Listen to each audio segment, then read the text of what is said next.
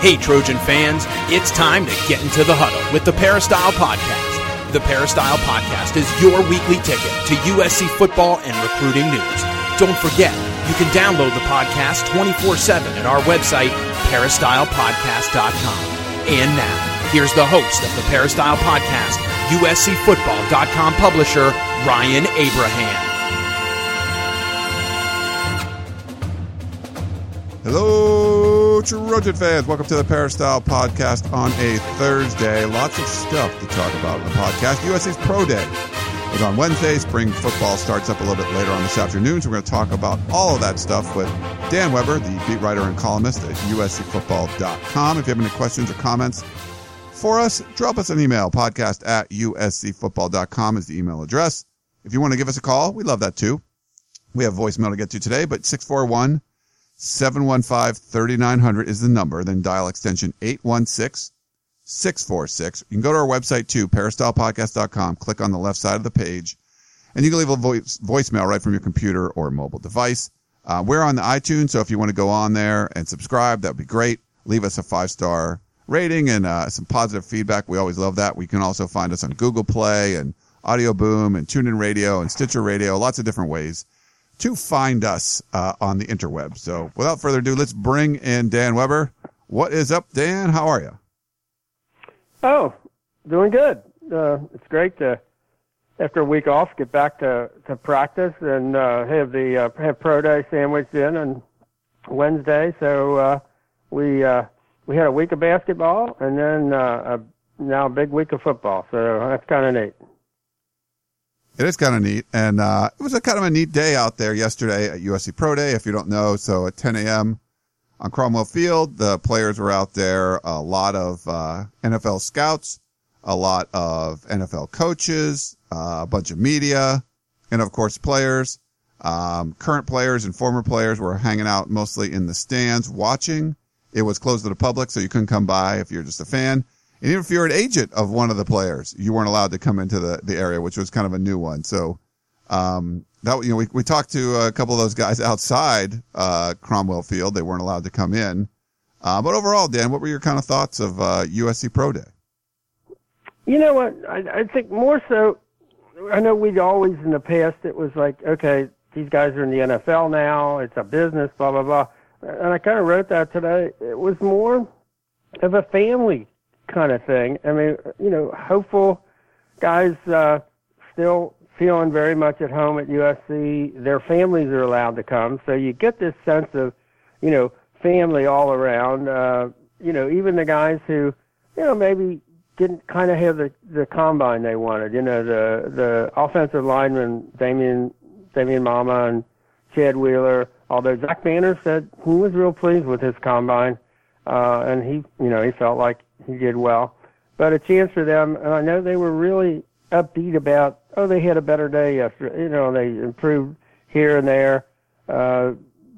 Chad still got a wrist injury that makes it hard for him to do the bench press, and Damian still got a pec problem, but he did run faster. But I just liked it. They were all kind of upbeat. I also liked the fact that kind of the family thing was, having Pete Carroll there and his blogger, Ben Malcolmson, USC grad, former walk-on, and Norm Chow there, and Ken Norton, and just, a lot of places you looked, you saw, Trojans, former Trojans. It was kind of neat. And, as you said, we talked to Lee Steinberg, who has, the Newport Beach agent who's kind of doing his comeback here, and with his son Matt, who is a USC graduate, and they have their first USC player signed, and Chad Wheeler. So there was kind of a sense of that, kind of family thing, and it was pretty nice, and it ended up pretty much talking to Adoree, where a lot of the others talked about coming back to USC after training, for the combine and training for the NFL. Adoree didn't have to because he's still there. I mean, he was talking about his class in Orson Welles films and gerontology, and he's going to pick up 12 more honors this semester. And then, he's only 12 away from his degree, and it's always fun to talk to Dory. He's an interesting kid. He's got so much going about different things, and he has a different take on things. I know when the USC, one of the, PR minders came by and said, last question, and Dory said, no, I'll stay here as long as you want. No, you don't have to hurry me along. Well, the NFL Network wanted him for an interview, but that's been our history with Dory. He'll stay and talk to you, and as long as you want, and answer every question, and you realize how much you like these kids, and now they're you're not covering them as USC players, but you just sort of know them as kids that you've watched grow up and develop, and you're just like their families, you're pulling for them, and hope it all works out for them, and that's kind of what yesterday was like. It did have a different feel. You're right. Yeah, a little bit different feel, but it was fun seeing some of the former coaches and former players. Guys you see a lot, like a Sean Cody, but we saw like Brandon Hancock, who I haven't seen in a long time. Fred Davis, I got to talk to him for a little while. It was cool to kind of see him walking around. And it was funny, he wasn't the USC wide receiver coach for long, but it was John Morton, if you remember him. Yep.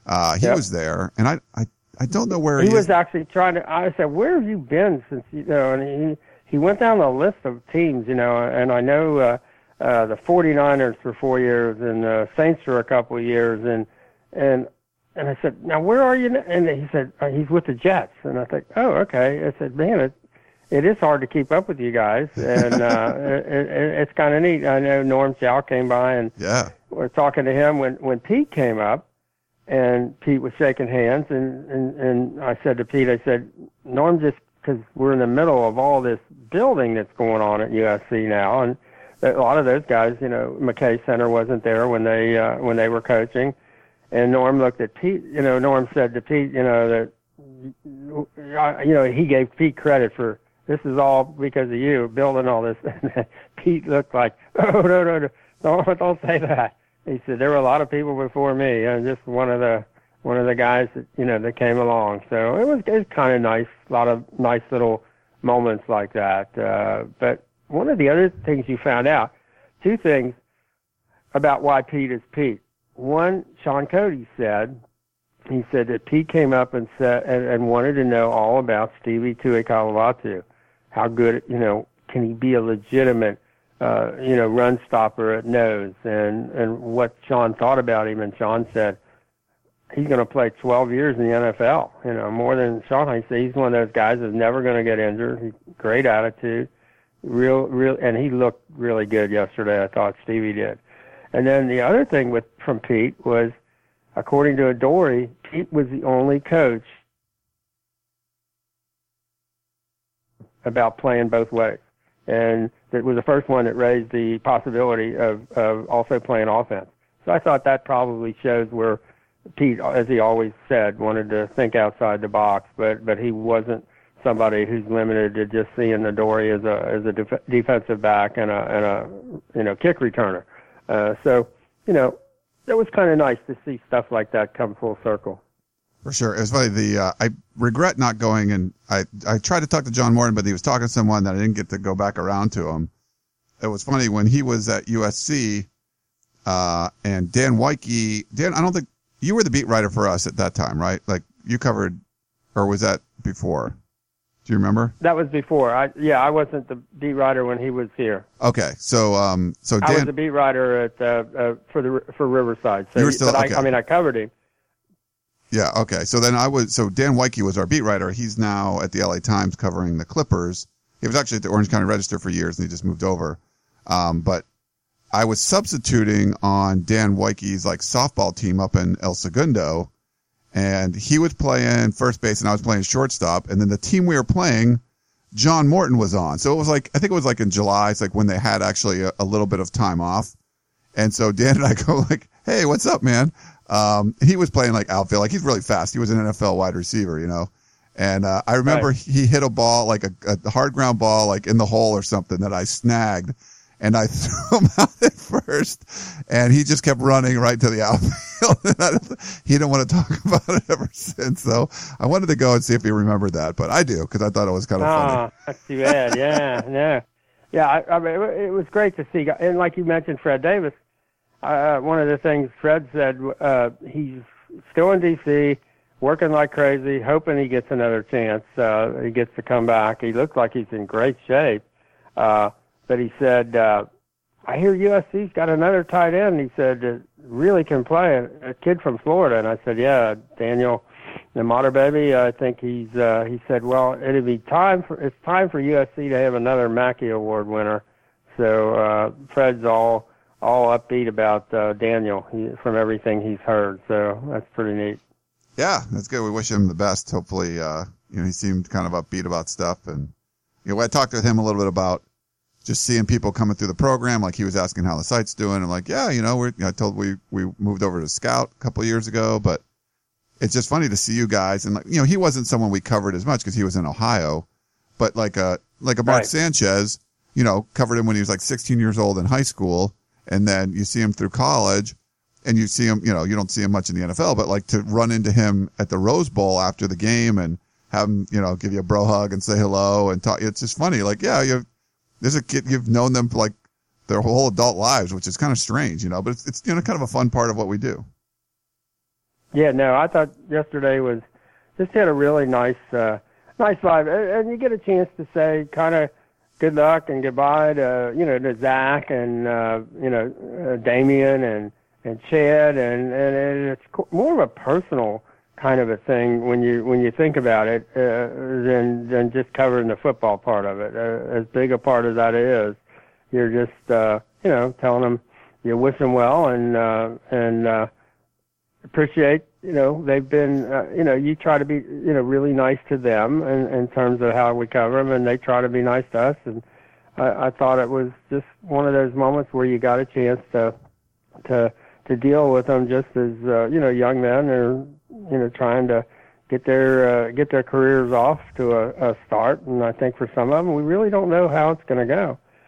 And then there were the two kids who probably gave up a lot coming to USC, DeQuan Hampton and Isaac Whitney, both junior college. So they only had 2 years, and there was a pretty big adjustment, I think, for both of them year one.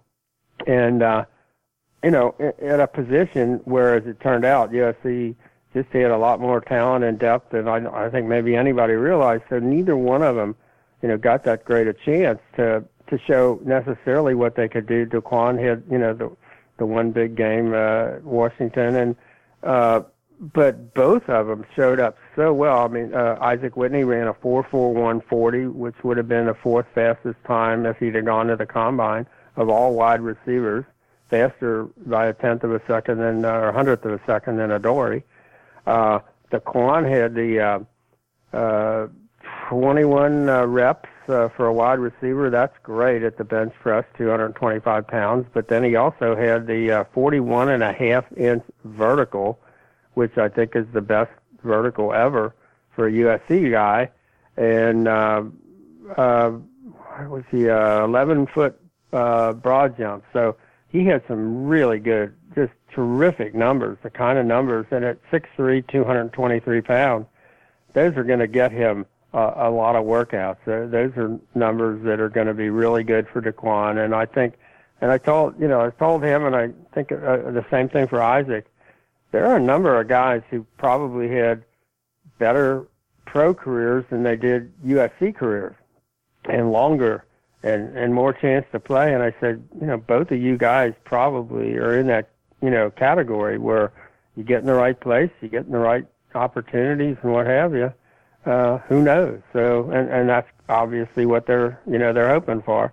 Although I think Isaac has always been very, very proud of the fact that he's leaving with a USC degree as well.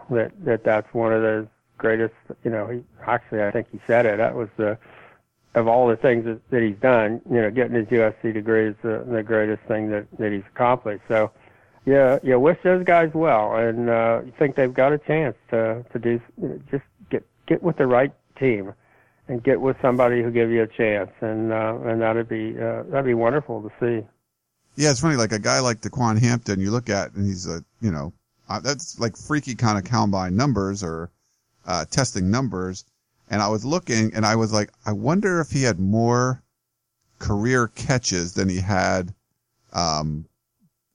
repetitions on the bench press, which he had 21, which was really good. I thought that was like second best among wide receivers, but it was actually the 41 vertical was like second best, I think, among wide receivers. I don't know where the 21, but do you have a guess how many career receptions DeQuan Hampton has?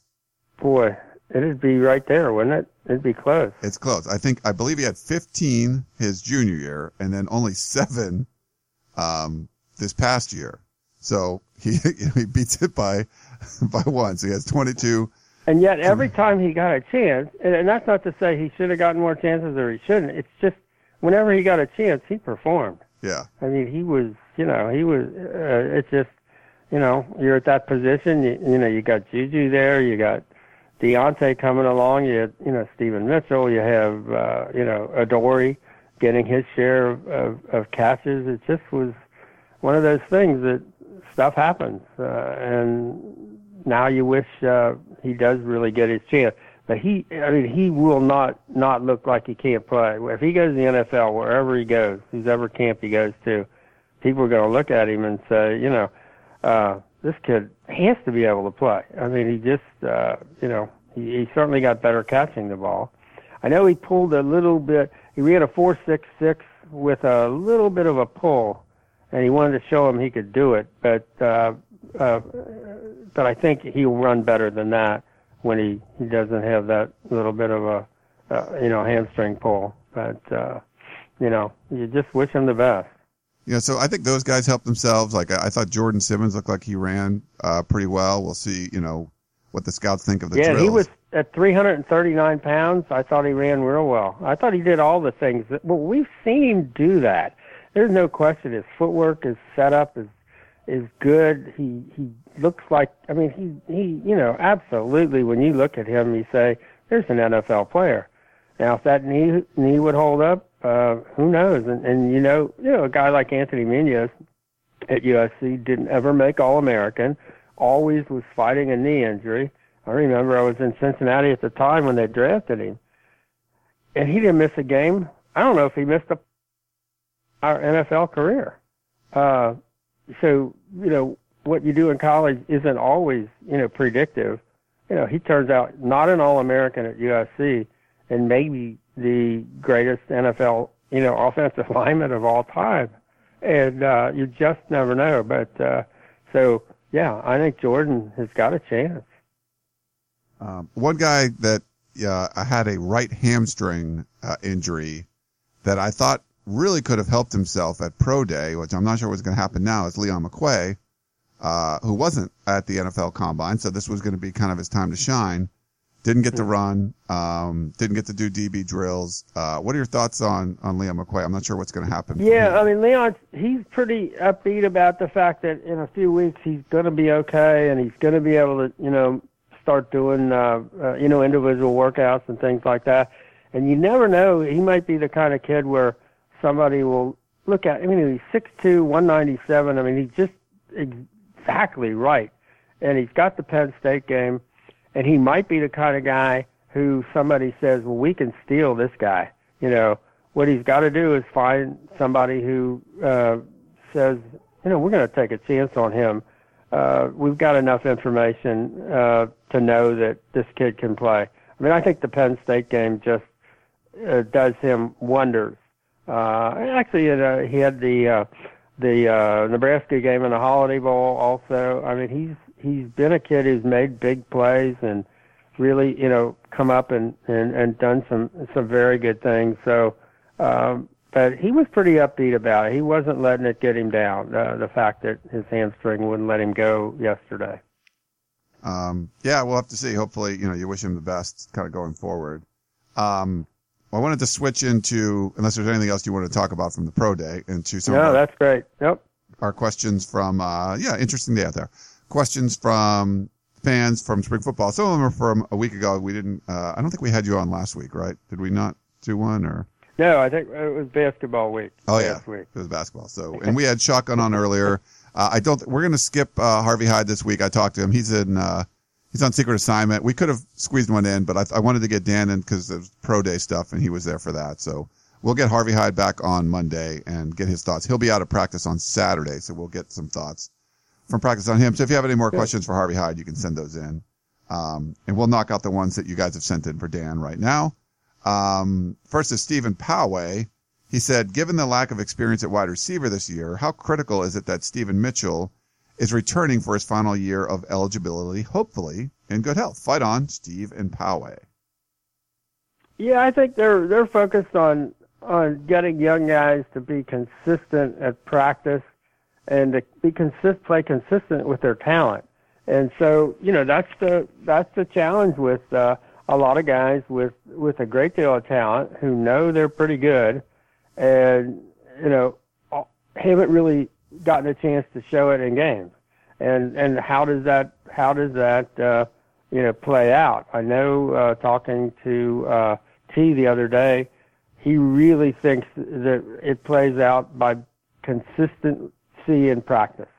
And I think that's where, a veteran like Stephen Mitchell can really help you is showing up, and he's been there, he's still rehabbing, obviously, the knee surgery, but he's there every day. And I think, having that presence, that veteran, really matters. I think having Jalen Green, having Deontay Burnett, kind of a young veteran, but stepping up, not a real vocal guy, but I think when we talked to Deontay first week, he talked about the responsibilities of being a leader. So you see more and more of that, and I think at the wide receiver position, especially because of the youth there and the talent and the potential there. So Stephen Mitchell will definitely play into that, as a veteran leader, returning, for his last year and making sure things go right. I mean, we see how important Darius Rogers was last year as that second guy with Juju, who just did some of those things that veterans do. You look at Darius and his times maybe yesterday, numbers weren't all that great, but he made a lot of great plays for USC football over the years, and you have to respect, and he just kept getting better and better because he just did whatever it took. He may not be able to run past people all that well all the time, but he could make the tough catches. He could run the good routes. He could get the yards after the catch, and that's what you're looking for, with that group. We have one from Tarek. He said, thoughts on John Houston so far? Is he looking bigger? I don't know if he's looking a whole lot heavier, a little bit, a few pounds. He looks a little more mature physically, maybe not the same. And it was hard to measure him when he came in because of that back, and he just wasn't healthy, didn't feel good, wasn't able to, show you what he could do. He looks different from last year. Last year he was a special teams guy, and, you could see glimpses.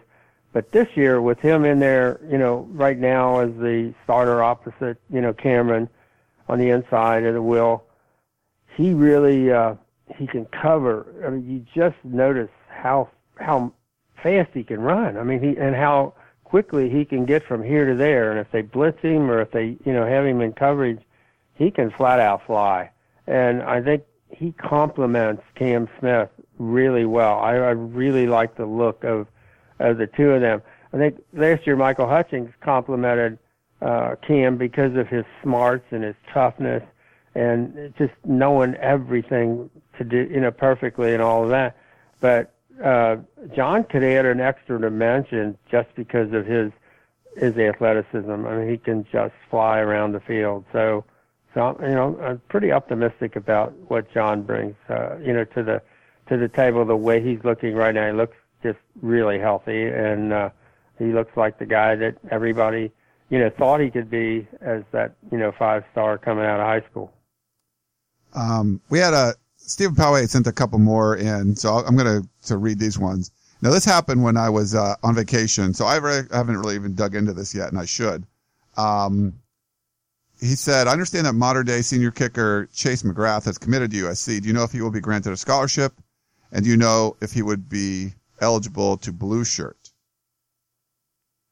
I don't know that. We haven't asked about that. We've got to do, you're right.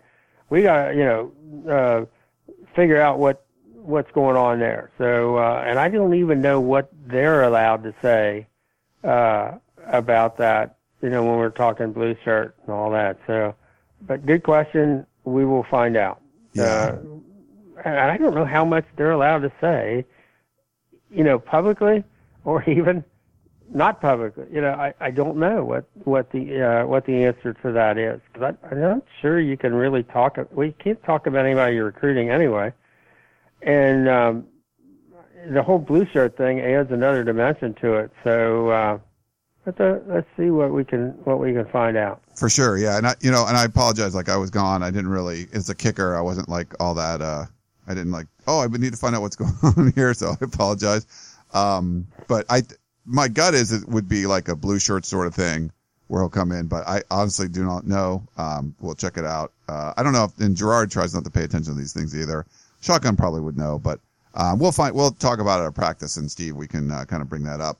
He also wanted to know about the scholarship distribution chart, how many are available. So I think I have 84 right now. If Chase McGrath is added, that would go to 85, and that still includes 3 of the walk-ons, which they're out practicing, so you assume they're still on scholarship. We don't know. If there was a transfer or something coming in, then one of them would probably have had to drop off of scholarship. Could be like a Matt Lopes, who's would get free tuition anyway. But yeah, so as of now, I don't think anything's changed, right, Dan? I think that's still the. I don't think so. Count, I think the deal on the walk-on scholarships is essentially they're for a year. And, a lot of times they go to seniors who are ready to graduate. And I think Matt could graduate if he wanted. I think he was, in between about whether he came back or not. And it certainly looks like he decided to come back, and that's great. But I think they do have some flexibility there, depending on how things, play out down the road. But it is nice, finally, after all this time, to maybe have to be doing some maneuvering around the 85 number. That would be, they've had to do plenty of maneuvering around the, 25 initial, scholarship number, but to be able to actually have a full squad and maybe have to, do this or do that in order to, keep it right at, the 85 is great. So, but I know the one thing about the whole blue shirt thing is it can't happen until after the first day of fall practice. So when you're in the middle of spring practice, you'd probably say, okay, we can wait. That'll be that's for another day. And so the whole thought of a blue shirt allows you to say, well, we'll handle that when it comes around. Yeah, I think that's the case pretty much there. So, but we'll find out. We'll see what we can find out from USC and from practice. We had the last part of the question was, how likely is it that EJ Price returns to the team this summer? And if he does, would he be considered the front runner for the open left tackle spot? That's Stephen Poway again. Yeah, I'm really trying to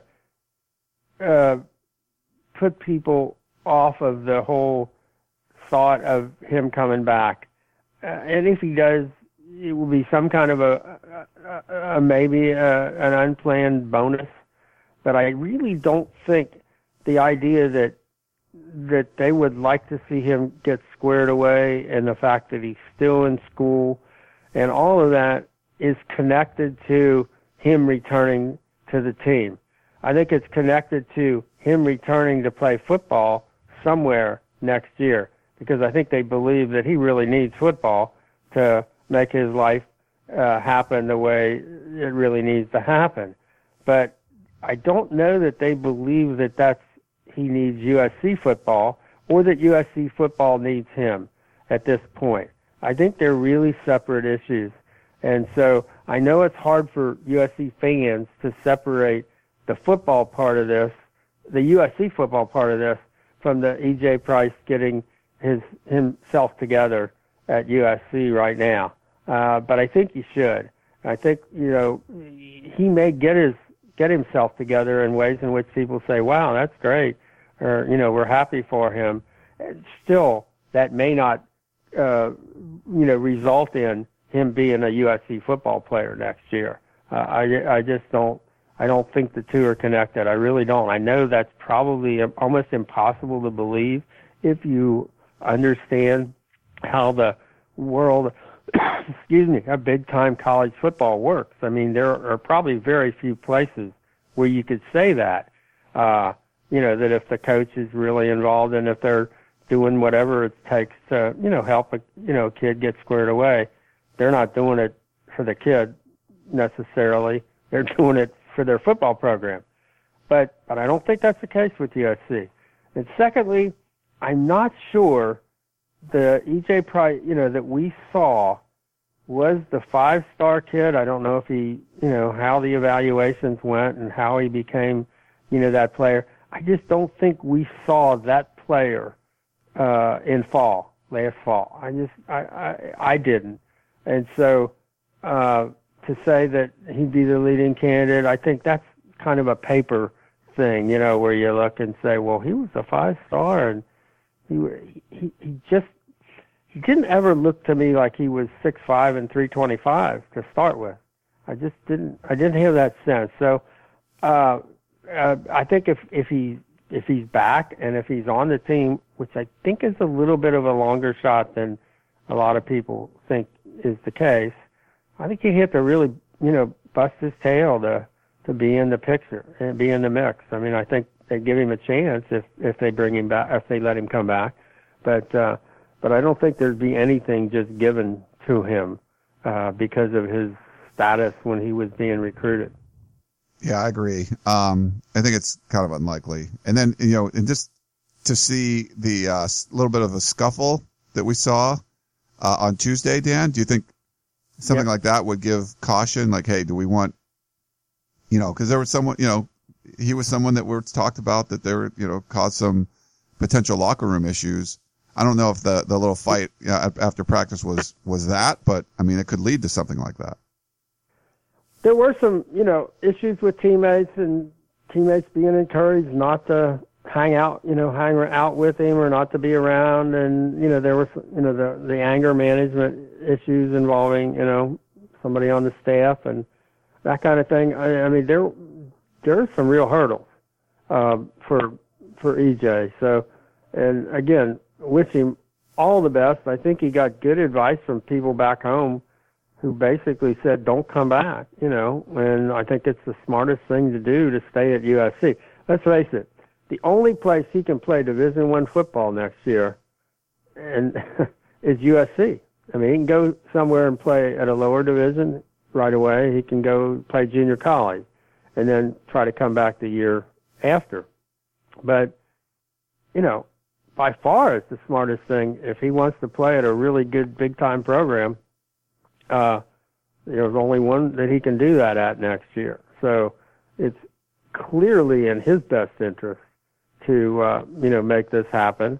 And whether he has the ability to, to make it happen or not, again, I think it's a hard pull for him to get that done. He's just kind of in a different place. And that whole, being part of the team and really, getting everybody to feel like you're part of the team. He's got some things to overcome, as a result of his freshman year. So, I don't know that we can even begin to guess how that plays out, but, it'll, and we're not going to know. I mean, there's just no way we can know how that kind of personal interaction. I mean, he's still in the dorm, with a lot of those, kids that were recruited, in the same class with him. And, so how that all, day to day works out, I don't think we're going to be privy to. But I would get the whole, well, he could come back and give USC, an All-American offensive tackle, and they need one. And I would not go there in terms of trying to figure this out. Yeah, and it's funny, like, he'll be around. We see, I saw Khalil Rogers out there yesterday watching Pro Day. He's still around. I guess it's hard to leave USC, Dan. Dory Jackson's still taking classes. Yeah, and I always thought, I know Khalil has signed with Iowa State, I guess, but I don't know if you sign or what you do exactly in that kind of a situation. He needs his spring classes to graduate. If you remember, what's the quarterback who went to, I can't think of his name, went to Hawaii. Max Remember, Whittick, and he didn't make it, didn't get those classes. And I'm thinking, what if Khalil decided, you know what, I'd probably rather stay at, I don't know, is he in some no man's land? Could he, I'm not starting this to start, any kind of, speculation or whatever. It just hit me. What if he decided, I want to stay. Maybe I'll just stay. What would that do? I don't know. Does he have a commit? Are there ways in which you can commit to your next school as a grad transfer if you haven't graduated yet and all that? I don't know. There are a lot of rules we probably still need to keep checking on, because stuff happens that's not exactly ever happened before. Because usually a kid in a graduate transfer, he's gone. Then he's graduate. He's a graduate transfer. They're not usually here. Because usually they want them to be at their next school for spring practice. Because when you've only got a year, you'd love to have them at spring practice so that they're ready to go when you get to the summer. So Khalil, when he goes to Iowa State, will only get, that summer practice, and then he's got his senior year, and that's it. So who knows? There's all kinds of these, graduate transfer, blue shirt, all, who walk-ons and scholarship, limits and all that kind of thing. It's a lot of stuff just keeps happening that there are no hard and fast, like the E.J. Price situation. There are no hard and fast rules or answers. And a lot of times people try to figure those things out before they happen. And I know my sense is always, let it play out. You'll know eventually. You can't know before it happens, because it might not really be knowable. You just see what happens. Let's move on. Christian had a question. He said, I remember last year, Shotgun Spratling made it a point to comment on a single day USC dedicated to emphasizing tackling techniques during fall camp, which was, in his point of view, not enough. Do you think USC will dedicate any single practices out of the remainder of spring camp to tackling techniques and physical development? If they don't, do you think they should? Or do you think they multi-emphasis tackling and physicality while installing their offense and defensive packages well already? And then small question, do you think Liam Jimmons is ready to have a similar role in playing time as Christian Rector did last season? So thanks, USC Peristyle Podcast, Fight On, from Christian. Yeah, I think when you do that kind of a single emphasis, that's mostly for kind of for show, or kind of for, you just really want to make your point. I don't think it actually necessarily helps you tackle any better. I think you've got to do that right every day at practice. They've already emphasized form tackling and angles and all of that kind, angled pursuit and angled tackling, and I think they're doing more shoulder tackling, and I think they're going more to the stuff that Pete Carroll has been teaching in Seattle, and more effective because you get your body more in the way, and much safer, because you're not trying to drill somebody with your helmet, and so but they're doing more of that already. We see it. And it looks good. You really like, and I think because they combine the whole, under control, but coming at speed and centering up on somebody. And I just think that's something you have to do every day, and it has to be part of everything you do. And they know, and I think the Rose Bowl reinforced it, that they got out of control, out of lanes, over pursuit. They over pursued, did things like that, and just didn't wrap. And I think there's a lot of emphasis on that. And having a guy like, for example, Jamel Cook, one of the reasons he's on the field now is knowing that he can play safety, but the thought that he'd be the slot cover guy, the nickel, with his pursuit, his quickness, his size at 6'4", he can play man, he can run with receivers anywhere. But the thing I like is he's so aggressive supporting the run. I mean, he is really good, but he doesn't over pursue. He's totally under control. I mean, to see a guy get to the edge as quickly as he does to support the run, but he doesn't run by the play. He doesn't run by the ball. He's very much under control, and you're seeing more and more of that. I think he's going to have a good influence on everybody just by being on the field, because his technique is so good. So yeah, I think the whole tackling issue is something that is already being emphasized and will be emphasized all throughout the year, because I think they understand, as much as we talk about offense, and as much as the focus is on Sam and the tight ends and the wide receivers and Rojo, I think they think, and I think I don't disagree, that this defense, with the athletes that they're going to put on the field, the quickness that they're going to have, the ability to do what Clancy wants to do in terms of playing on the other side of the line of scrimmage, because they're going to know what they're doing, having a year of playing this defense, and it's a communication heavy defense where you really have to know what you're doing. And I think they think this defense can be really special. And it was in the Rose Bowl when it had to be, and at other times it wasn't. And I think they look at that fourth quarter in the Rose Bowl and say, this is the way we have to play defense, where they shut out Penn State had 49 points in three quarters and didn't score again.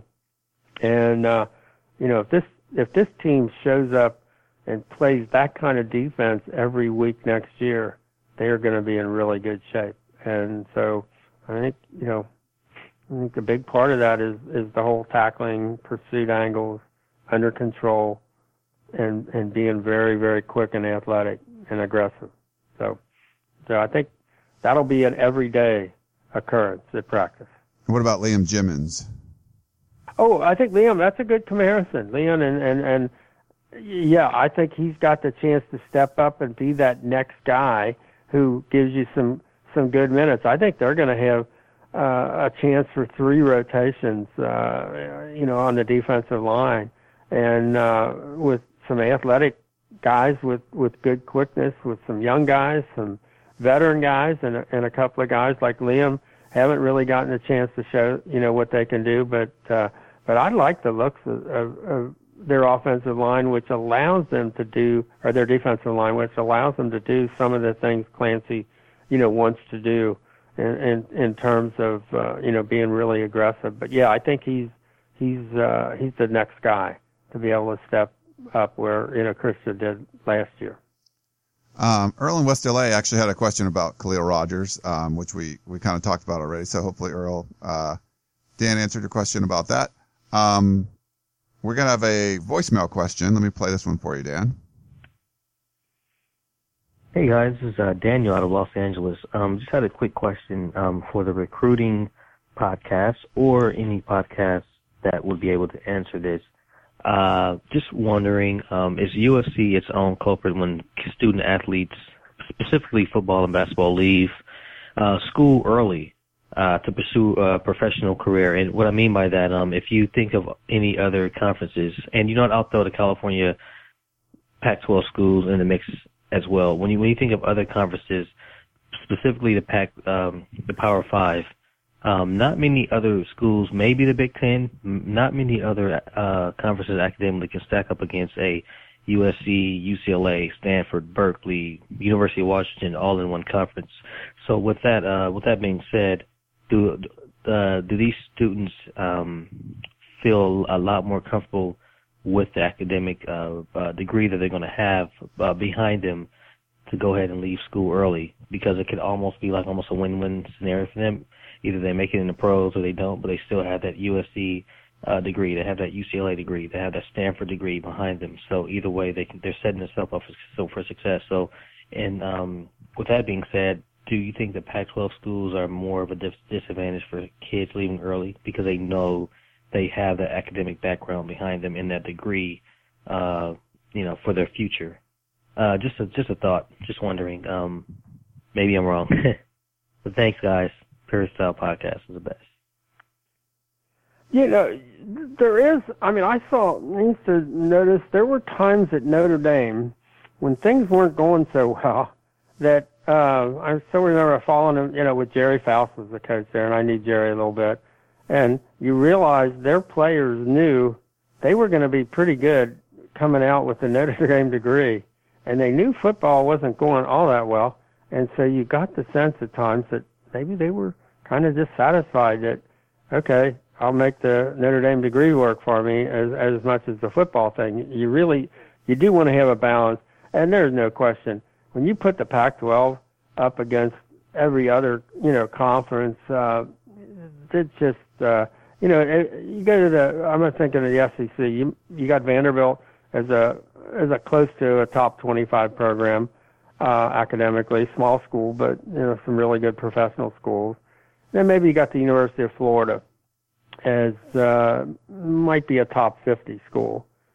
But when you look at the Pac-12, you got, Stanford and Cal and UCLA and USC, who in, the one survey all would be top 25 schools. Nobody's even close to that. It just, there's no other conference. And then, as you said, with Washington, gives you another, top 50 school. And so, the Pac-12 is kind of in its own place. The Big 12, you got Texas.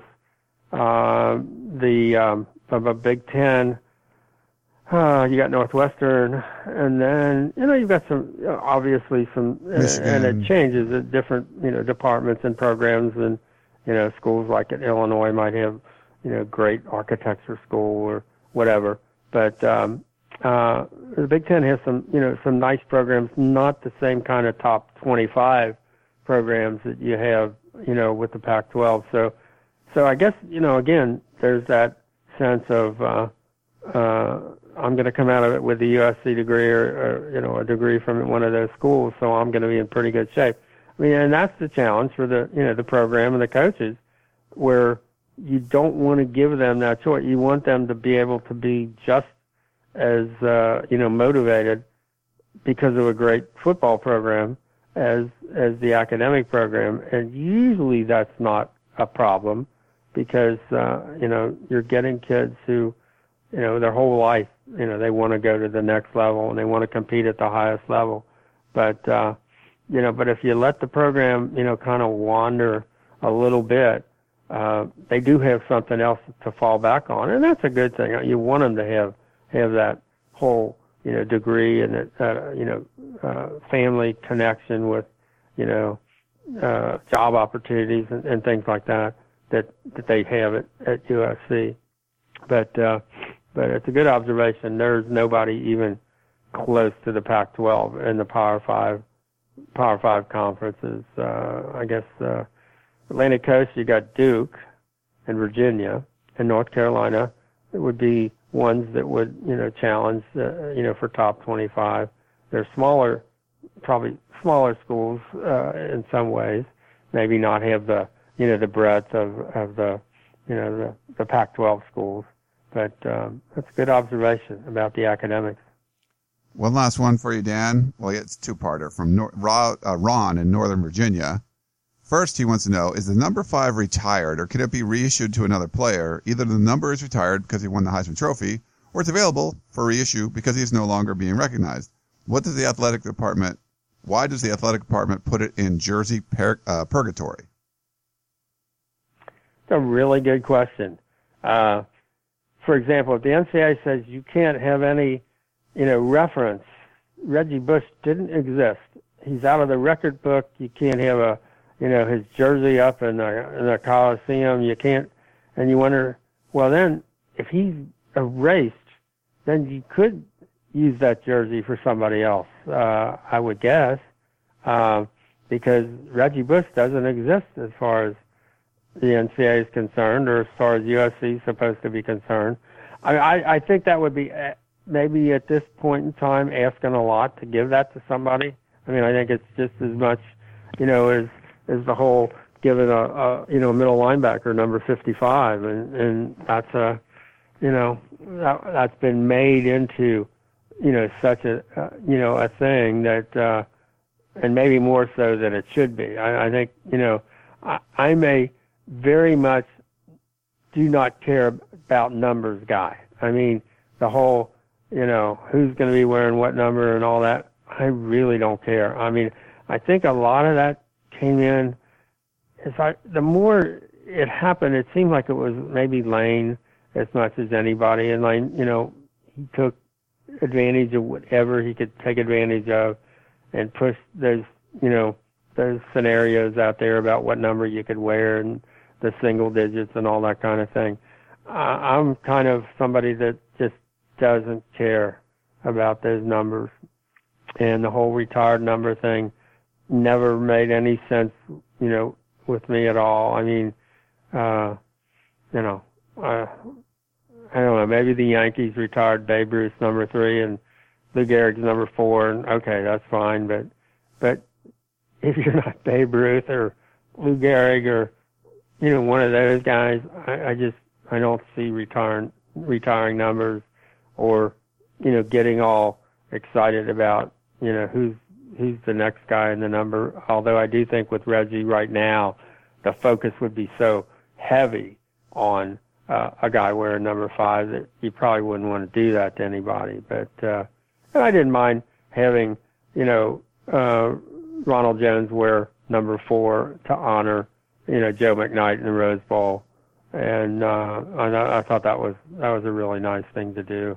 But I think we can go overboard on the whole numbers thing, and I'd like to play it down as much as possible.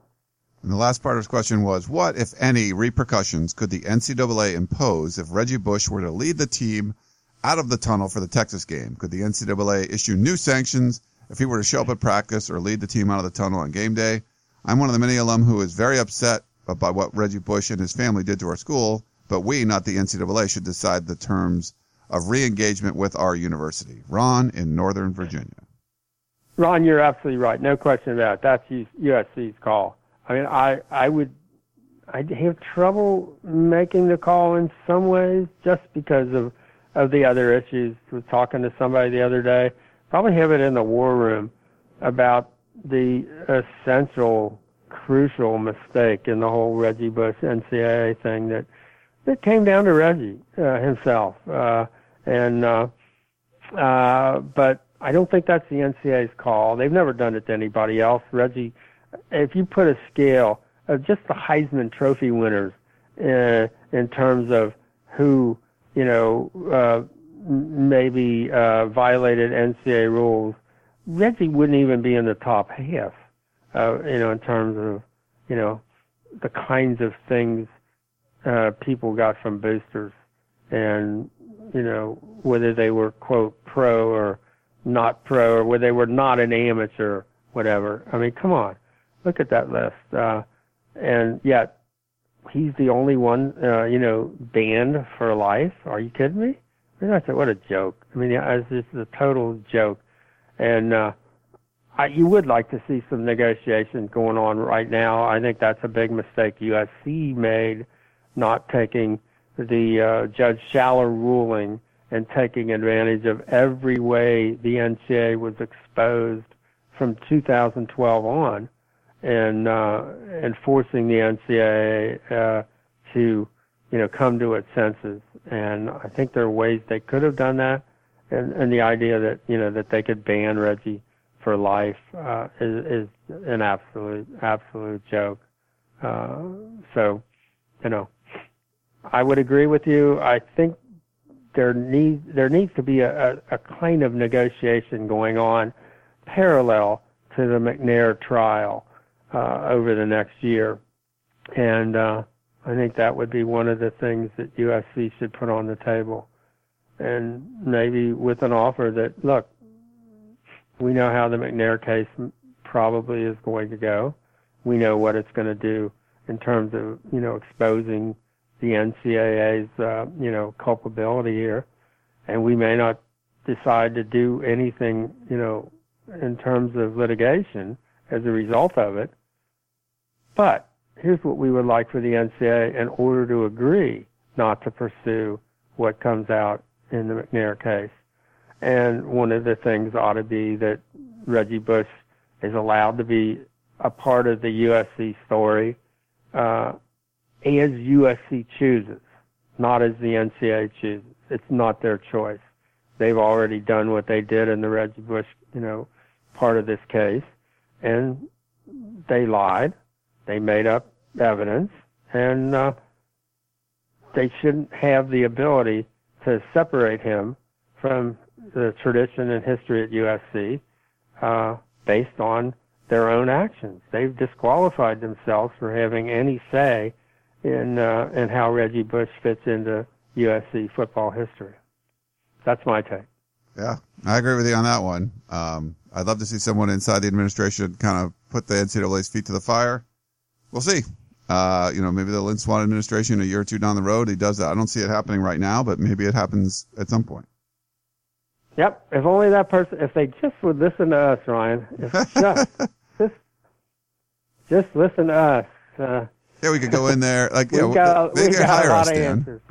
Yeah, and they hire us. The Coliseum renovation would be way better. We would oh my God. Try to get USC out of the Pac-12 TV there'll be deal. Something in the war room about that also. It gets worse. I don't even want to tell you where it gets worse, but read the war room. Something to look forward to tomorrow morning in the war room. All right. Well, thanks, Dan, for coming on the show. Lots of good stuff. We got to get to some of the questions, and we'll see you out there at practice a little bit later today. Yep. Can't wait. All right. See ya. Thanks. That's Dan Weber. Hope you guys enjoyed this edition of the Peristyle Podcast, and we will talk to you next time.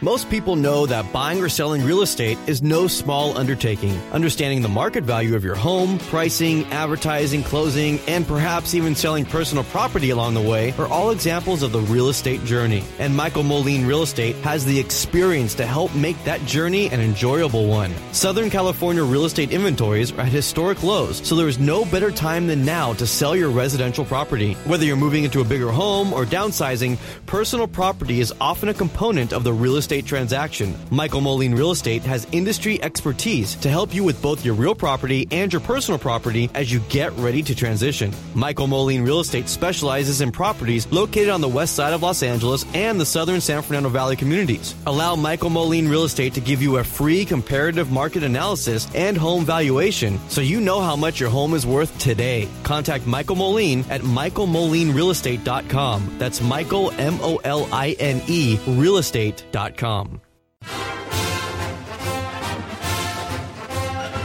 You've been listening to the Peristyle Podcast, presented by USCFootball.com. Be sure to tune in next week for the latest news on Trojan football and recruiting.